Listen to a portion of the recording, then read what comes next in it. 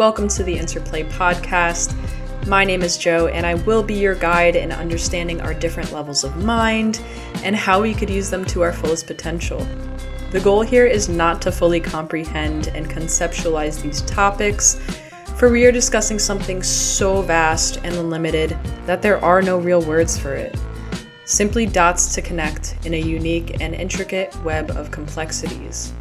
So without further ado, let's dive right into the depths of this beautiful interplay of the conscious, subconscious, and unconscious facets of mind.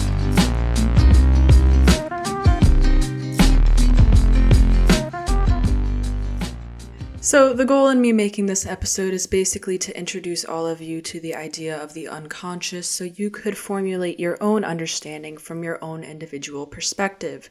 So what I am telling you here today is completely subjective so that you can develop your own unique understanding. And in the realm of connecting the dots in your own mind, there is no right and there is no wrong, so all that you have to do is simply sit back, relax, and soak it all in. And one of the ways that I like to understand the unconscious mind is by understanding it as a part of ourselves that knows so much more. One of the facts that kind of blew my mind when I first heard it was knowing that only 2 to 5% of all of our cognitive activity is conscious. This leaves 95 to 98% of all of our cognitive activity to be unconscious activity.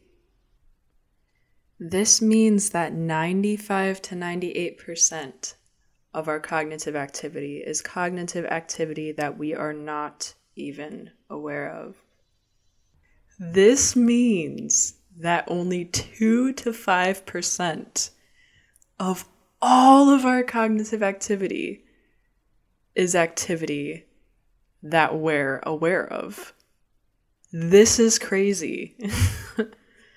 In the spiritual practice of shadow work, which I assume some of you must be familiar with, this is the part of ourselves that we are doing the work on, the shadow. And one of the interesting things that I've learned, not only through research but also from my own personal experience, is that most, if not all, of our mental programming is housed in our mind in the form of cycles. Cycles of thinking, cycles of processing, cycles of action and reaction. And now if we were to use a metaphor for the unconscious, it would be like the unconscious being one big supercomputer. And if we were to change and rewire these cycles, that would be like us reprogramming our supercomputer with new codes. And we could also scan for any viruses, with the viruses being painful thought patterns and the scanner being our light of awareness. Although only when we are aware of the virus do we have the power to fix the program, for we can input as many new codes as we want, although if the virus still remains, then the program will be running within a faulty system. And I know that it could be a little complicated and difficult to follow these metaphors sometimes, but for example, we cannot change anything if we are working in the dark. Only when we shine a flashlight of awareness on what it is that we intend to change, only then do we have the power to change it. Because if we do not see what we are working on, then how could we fix it? When we turn away from the things that we do not want to see, that does not mean that they go away. This just means that it is shoved deeper into our psyche so that it shall subtly resurface in other areas of our lives. And this is actually a big part of shadow work, because in shadow work, one of the things that we do is we observe how this shadow arises and resurfaces in other areas of our lives, so then we could become aware of it and deal with it directly. Although a main point to realize here is also that we as human beings are not meant to be aware of all 100% of our cognitive activity. The system of our mind, as a structure with many parts playing together, interplaying and interconnected, is made this way for a reason.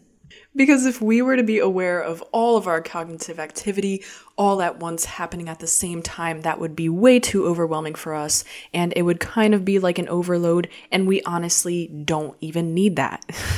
So once again, the mind is multifaceted in this way for a reason. And honestly, once I realized that as a human being, there will always be this part of me that remains in the shadows, there was a great deal of peace that came with that. And when I began to notice how my shadow showed up in different areas of my life, it kind of made me fall in love with it. And our unconscious doesn't exist to harm us. In fact, it is trying to take care of us, and it is doing the best that it can with the programming that it has. In fact, the only power that the unconscious has over us is the power that we give it through ignorance. For example, if we don't take accountability for our unconscious activity, we are then denying that it even exists, thus keeping it in the dark, playing over and over again. Also, just as we cannot listen to someone talk as we are talking, we cannot observe our internal state if we are thinking. Thus, we have the power to create any cycles that we desire as long as we end the cycles that limit us and do us harm. And every time that we end a cycle, we have this beautiful new opportunity to create a new one. With conscious awareness, which I will be diving into in our next episode, we will learn how to work with these cycles so that we could use our mind to its fullest potential. I was honestly surprised to find out how much of our day-to-day activity was actually governed by this unconscious aspect of our minds. For example, when we're driving our car and we don't know how we got from point A to point B, that was our unconscious taking the wheel. And now, like I did mention before, the unconscious is on our side, or else it would have let us crash on our way to work.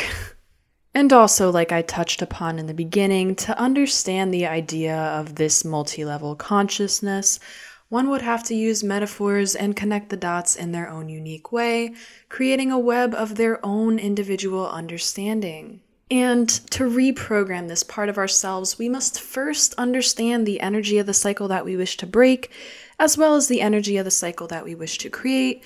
For these are cycles that are not made of words, and a language of words is not one that they understand.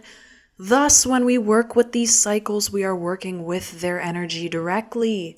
And to shift and to transmute energy, we must first learn how to know without knowing. And I do understand that it sounds a little weird at the moment, and it may not make a whole lot of sense, although I promise you that as the series goes on, the pieces will start to come together. And one last thing before we go, yes, there is energy, yes, there is also frequency, and yes, there is also vibration. Just as yes, there is consciousness, yes, there is subconsciousness, and yes, there is also unconsciousness. There is an interplay of these three parts, and no one is more important than the other. And although they all exist as separate concepts, they work together as one. In this series, we will explore how we could observe our energy, how we can understand our energy, and how we can work with our energy, and so much more. Welcome to the Interplay series and a journey that I guarantee you will never forget.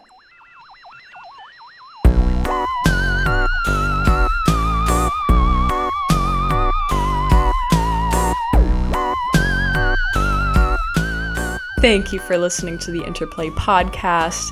There is great power in not knowing. For to know would be to put that knowledge in a box.